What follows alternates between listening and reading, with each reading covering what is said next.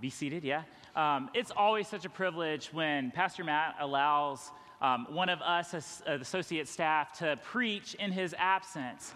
And it's also so great to have a pastor who prioritizes his family. He is with his family right now. One of their kids is making some decisions about their future, all good stuff. And Matt and Melissa are with them right now and just helping them through that decision. And so that's really exciting that he's prioritizing his family. And so when he prioritizes his family, that's an example to Cameron, Dan, and myself and others to prioritize our families. And we thank you for being a church that allows us as a staff to be able to do that. That means a lot. It makes us better fathers and husbands, and quite frankly, it makes us better staff members and pastors to be allowed to do that. So thank you for allowing Matt to be absent today, to be with his family, and thank you for allowing us when we need to take care of our family to do that. Today, we're going to take a little bit of a break from the Revelation study that Matt has been doing. Man, those sermons have been awesome, and I'm so thankful for how he is leading us through that text. And so come back and get ready to hear more of that next week. But we're going to take a little bit of a break this week, and we're going to be in Daniel chapter 3, and we're going to be asking ourselves, will I bow? That's the name of the sermon today, will I bow? And we're going to be studying Shadrach, Meshach, and Abednego. And if you have been in church for any length of time in Sunday school, you'll know this familiar passage. If you haven't been in church, that's okay. We're going to catch you up today if you need catching up on what this story is all about. But it's a very familiar passage, but I think there's 4 lessons that we can learn from Shadrach, Meshach, and Abednego. And we're going to be looking at those today. But to give you a little bit of background on where we are, where we're going to pick up in the text today, King Nebuchadnezzar, he was the king of Babylon. Babylon had captured Judah, Israel, Jerusalem, God's people, the Jews. He had captured them and brought them into the kingdom of Babylon. King Nebuchadnezzar had built a statue for himself. He was a pagan king, and he worshiped statues and all types of things, and he created a statue for himself, and he had set it up and had decided that when all these different types of musical instruments play, that everybody in the kingdom would have to bow down and worship to this statue. Well, there are some people in the kingdom who decided they were not going to bow to a false god, to a false idol. And that's kind of where we pick up in the story. So we're going to be in Daniel chapter 3, and we're going to start in verse 8, and we're going to go through verse 25 right now. We'll look at some other passages in just a moment. Real quick. And so Daniel chapter 3, verse 8, it says, some Chaldeans, and Chaldeans is the same as the people of Babylon. That's what that means when you read that. Some Chaldeans took this occasion to come forward and maliciously accuse the Jews. They said to King Nebuchadnezzar, may the king live forever. You as king have issued a decree that everyone who hears the sound of the horn, the flute, the zither, the lyre, the harp, drum, and every kind of music must fall down and worship the gold statue. Whoever does not fall down and worship will be thrown into a furnace of blazing fire. There are some Jews you have appointed to manage the province of Babylon, Shadrach, Meshach, and Abednego. And we'll get into the background of why they were chosen to manage this province, okay, in just a moment. And these were Jewish men. These men have ignored you, the king. They do not serve your gods or worship the gold statue you set up. Then, in a furious rage, Nebuchadnezzar gave orders to bring in Shadrach, Meshach, and Abednego. So these men were brought before the king. Nebuchadnezzar asked them, Shadrach, Meshach, Abednego, is it true that you don't serve my gods or worship the gold statue I set up? Now, if you're ready, when you hear the sound of the horn, the flute, the zither, the lyre, the harp, the drum, and every kind of music, fall down and worship the statue I've made. But if you don't worship it, you will immediately be thrown into the furnace of blazing fire. And who is the God who can rescue from my power? Shadrach, Meshach, and Abednego replied to the king, Nebuchadnezzar, we don't need to give you an answer to this question. If the God we serve exists, then he can rescue us from the furnace of blazing fire, and he can rescue us from the power of you, the king. It's an important verse. But even if he does not rescue us, we want you as king to know that we will not serve your gods or worship the gold statue you've set up. Then Nebuchadnezzar was filled with rage, and the expression on his face changed toward Shadrach, Meshach, and Abednego. He gave orders to heat the furnace 7 times more than was customary, and he commanded some of the best soldiers in his army to tie up Shadrach, Meshach, and Abednego and throw them into the furnace of blazing fire. So these men in their trousers, robes, head coverings, and other clothes were tied up and thrown into the furnace of blazing fire. Since the king's command was so urgent and the furnace extremely hot, the raging flames killed the men who carried Shadrach, Meshach, and Abednego. And these 3 men, Shadrach, Meshach, and Abednego, fell bound into the furnace of blazing fire. Then King Nebuchadnezzar jumped up in alarm. He said to his advisors, "Didn't we throw 3 men bound into the fire?" "Yes, of course, your majesty," they replied to the king. He exclaimed, "Look, I see 4 men, not tied up, walking around in the fire, unharmed, and the 4th looks like the son of the gods." Let's pray. Jesus, thank you for this story that can bring us courage, instruction, and correction in our own lives, God. God, I pray right now as I'm speaking, God, that you would not be speaking, but your Holy Spirit would be speaking to the lives of people in this room, just as you have been doing to me all this week as I've been studying your word and preparing for this. God, I pray that you would do a work as only you can do in this place through the reading and the teaching of your word through your Holy Spirit, God. Sharpen us, strengthen us, make us more like you as we study your word. This is your time. Do as you wish, Lord. In Jesus' name we pray. Amen. So we're going to be looking at 4 lessons from Shadrach, Meshach, and Abednego.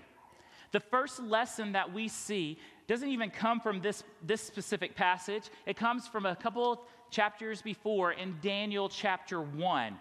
And it is small compromise in devotion to God will lead to greater compromise. Small compromise in devotion to God will lead to greater compromise. So, like I said earlier, Judah had been taken captive by King Nebuchadnezzar in Babylon. In verse 2 of chapter 1, it tells us that the Lord handed Judah over to Nebuchadnezzar. It was God's plan for that to happen in that moment so that we could learn some things and God could do some work that only he could do. The king, Nebuchadnezzar, ordered, once the captivity had happened, that his men in the kingdom of Babylon find some young, some handsome, some strong Israelite young men to come and serve him in his kingdom. And so King Nebuchadnezzar's plan was to coerce and manipulate these Israelite men to adopt this Chaldean way. He even changed their Hebrew names from Hananiah, Mishael, and Azariah, which all these names represented the Most High God that we worship today, to Shadrach, Meshach, and Abednego, all names that represent the Chaldean pagan way that they were worshiping. And so even Daniel was among these men, and he was helping lead them to not compromise in a small way. So let's read Daniel chapter 1, verses 8 through 16 to see how they did not compromise in just what was seemingly a small way. So Daniel determined that he would not defile himself with the king's food or with wine he drank. So he asked permission from the chief eunuch not to defile himself. God granted Daniel kindness and compassion from the chief eunuch. Yet he said to Daniel, "I fear my lord the king, who assigned your food and drink. What if he sees your face as looking thinner than the other young men your age? You would endanger my life with the king." So Daniel said to the guard, whom the chief eunuch had assigned to Daniel, Hananiah, Mishael, and Azariah, "Please test your servants for 10 days. Let us be given vegetables to eat and water to drink. Then examine our appearance and the appearance of the young men who are eating the king's food, and deal with your servants based on what you see." He agreed with them about this and tested them for 10 days. At the end of 10 days, they looked better and healthier than the young men who were eating the king's food. So the guard continued to remove their food and the wine they were to drink and gave them the vegetables. Because they did not compromise in what could have been a small way. This food that the king was giving him was food that was sacrificed to idols, and it would defile them with the law that they knew, that Shadrach, Meshach, and Abednego and Daniel knew. It was going to defile them. But that seems like a minor detail, right? So what? It's just food. It's giving us energy to do the work that we're supposed to do. Well, they stood in the face of what they were told to do and didn't compromise in a small way. And even in that, God blessed them, and they were favored by King Nebuchadnezzar and gave Shadrach, Meshach, and Abednego the management responsibility of that region of Babylon. And Daniel also had favor with the king because they did not compromise in just a small way. Church, we often face opportunities like these guys. Our circumstances are very different. We haven't been taken captive by a different kingdom or anything like that. But often, in order to appease, to fit in, or even to stand out in certain situations, we allow compromise that goes against what we know is right and God-honoring to take place in our lives. Often these small compromises, they will lead to bigger and greater compromises. Do you think like the business person who gets in trouble for embezzlement, let's say, sets out to say, hey, I'm going to go be known as an embezzler and I'm going to get in this much trouble? Probably not. He probably starts with small compromises of cheating and a little bit of stealing here and there that leads him into that situation. Or maybe it's the husband that decides to leave his family for something better. He probably didn't, when he got married, didn't start off his marriage thinking that he was going to just leave his family for something better eventually. He probably let small compromises in his life lead to that situation of destruction of a family. Or the person who is addicted to a substance or something.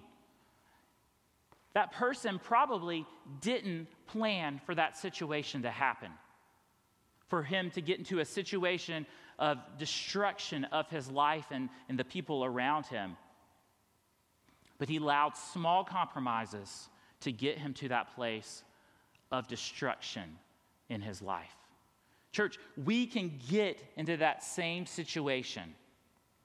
But we see an example with Shadrach, Meshach, and Abednego and Daniel that they did not compromise in this seemingly small thing, and the fruit of this is a lesson to each of us, for each of us to learn. The next lesson that we see from Shadrach, Meshach, and Abednego is that small compromise leads to isolation. Faith in community leads to steadfastness. I want to say that again. Small compromise leads to isolation. Faith in community leads to steadfastness. Some more examples. Have you ever been in a season where you've had these places or things in your life, in your faith life, that you've been willing to compromise? We've all been there. Maybe it's something in your workplace or at school where the culture is one of sneakiness or cutting corners or even cheating. Maybe it's something personal where you've allowed things that are visually inappropriate into your life to come in and corrupt your mind. You're like, oh, this one time won't hurt. Or this one time, it's not that big a deal. It's not hurting anybody around me.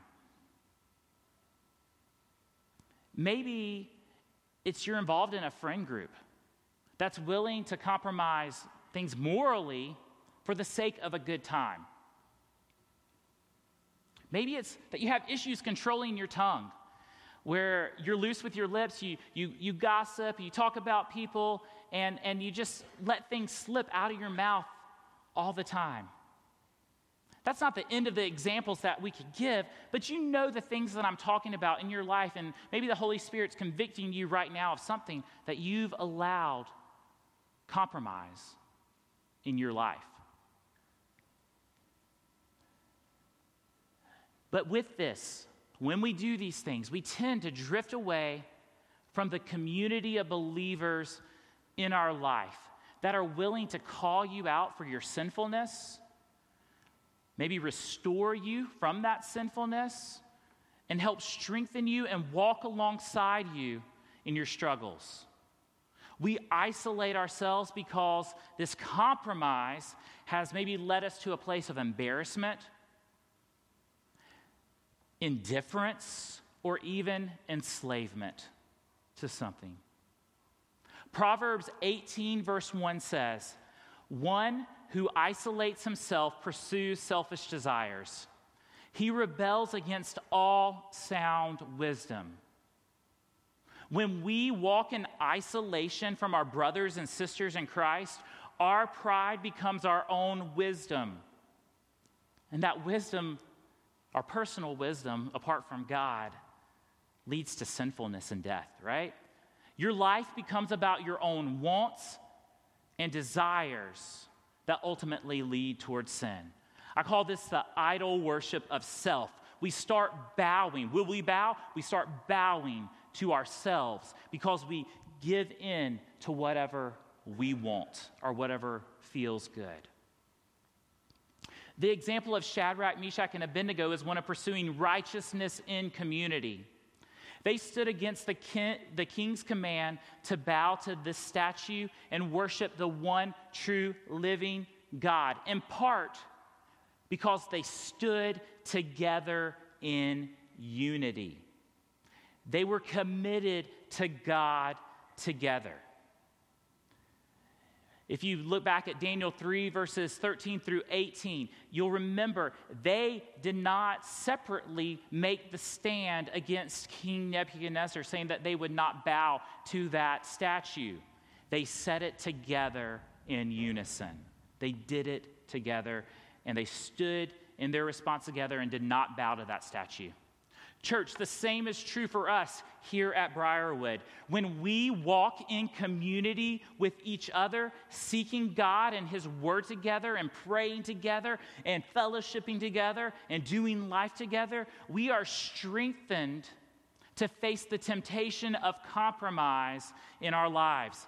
When we walk this road of faith together in community, we are stronger, and we can do this more effectively than we could as little islands trying to do it separately.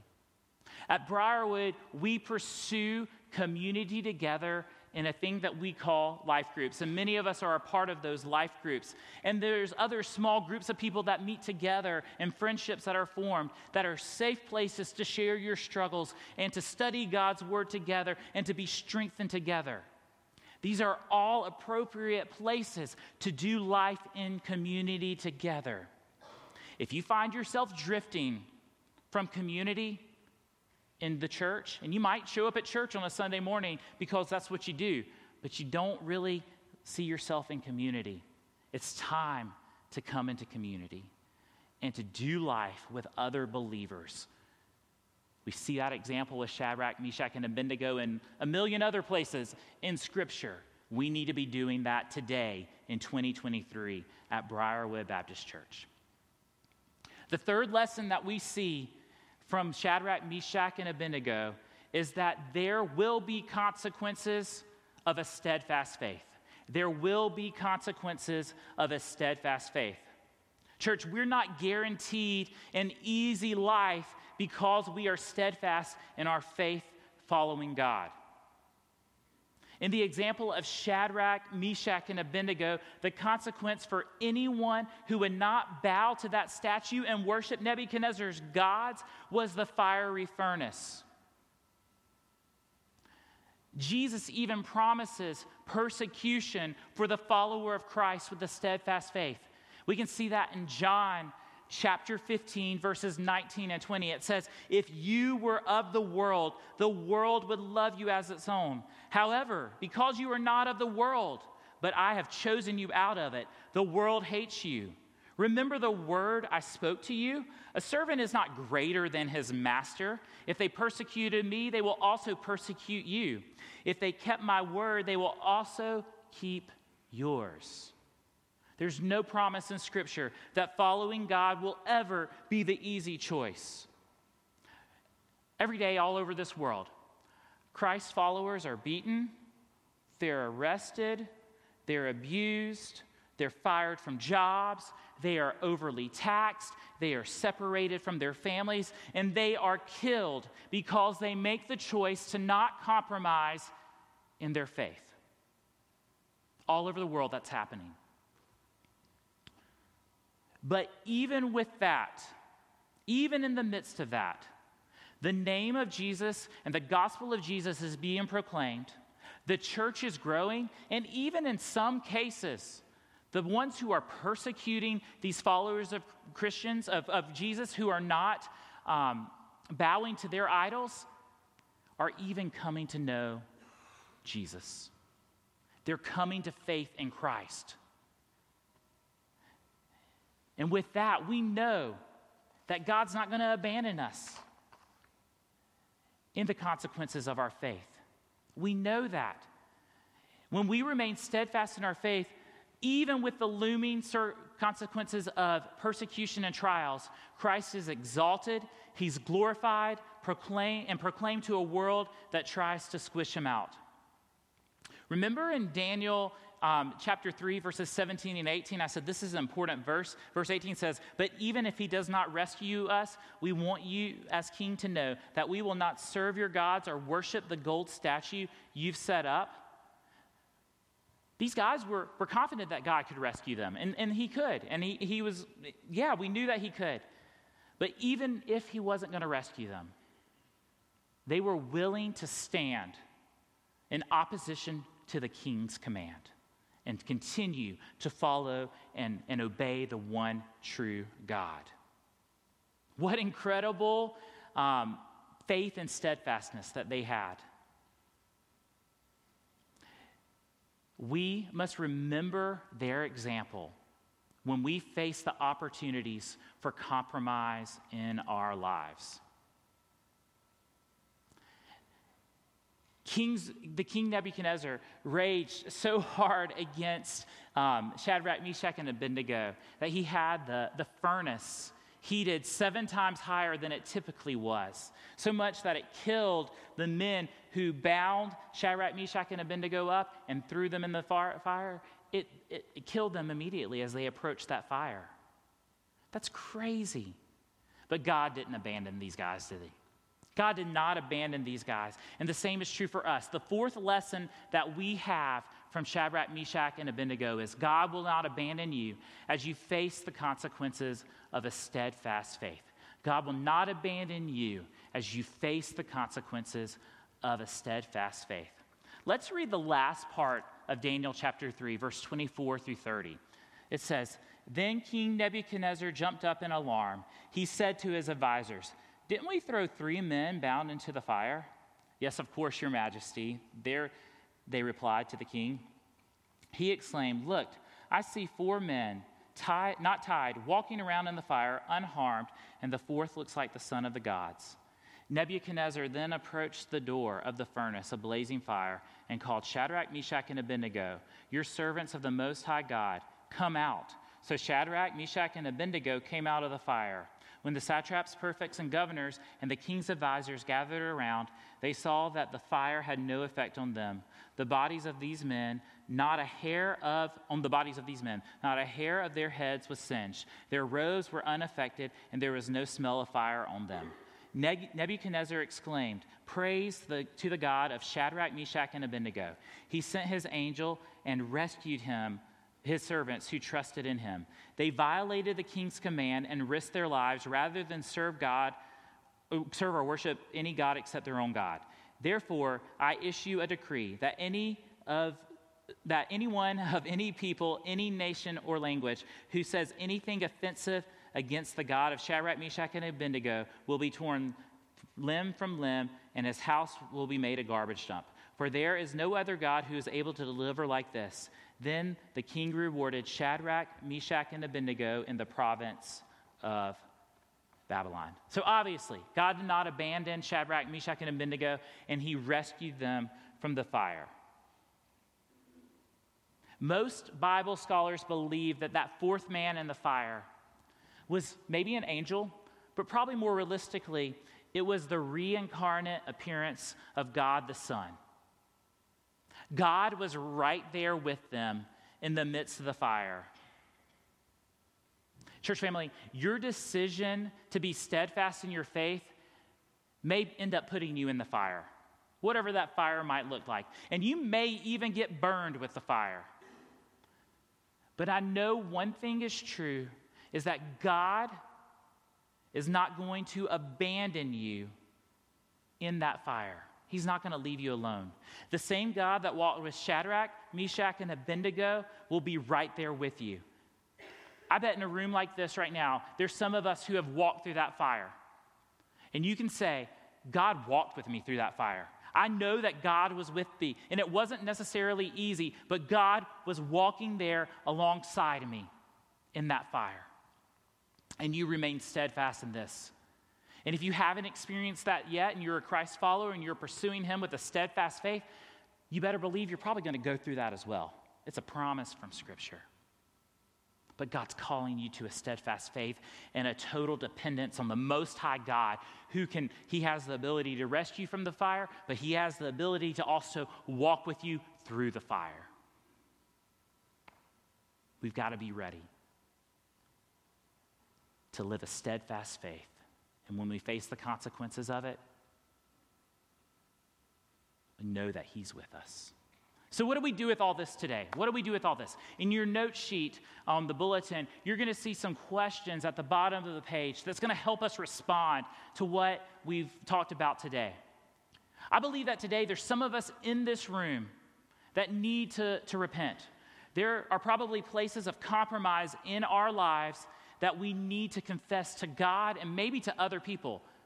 I've thought about it this week as I've studied the Word and contemplated, and it's preached to me. You got to make some adjustments. So the question is, are you bowing to the golden statues of this culture?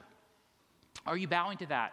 Or maybe are there places of small or large compromise that you need to confess and repent of to God and to others? Think about that in your life.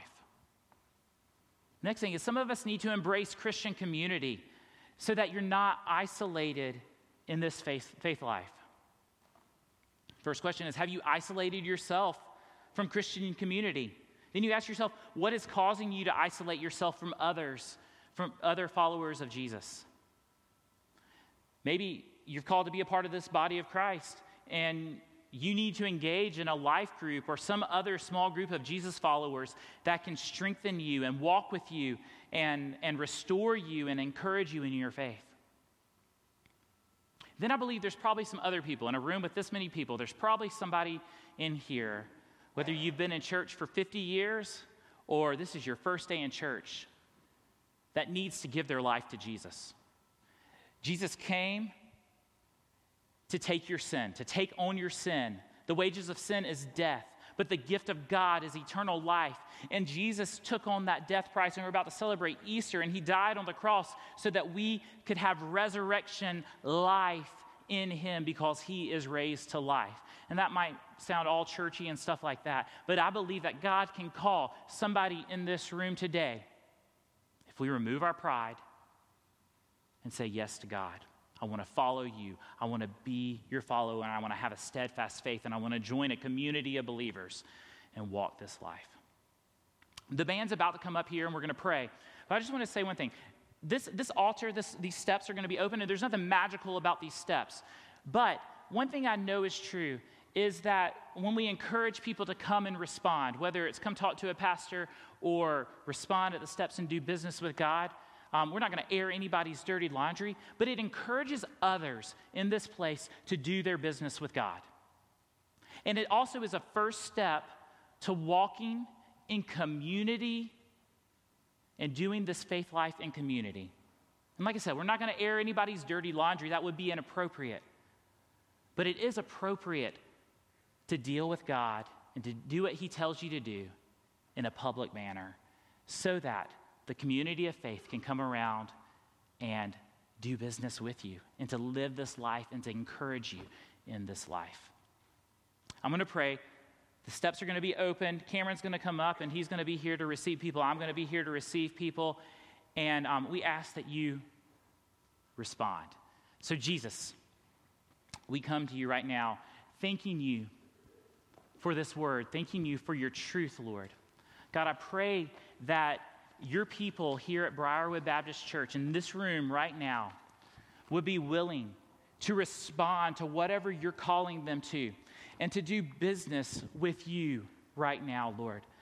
I know that there's people who think of their faith life as one of very personal, but you call us to be a public people and have a public faith, and you're calling us to respond to you and your word today. Thank you for what you're going to do in these next few moments. Holy Spirit, have your way. In Jesus' name, amen.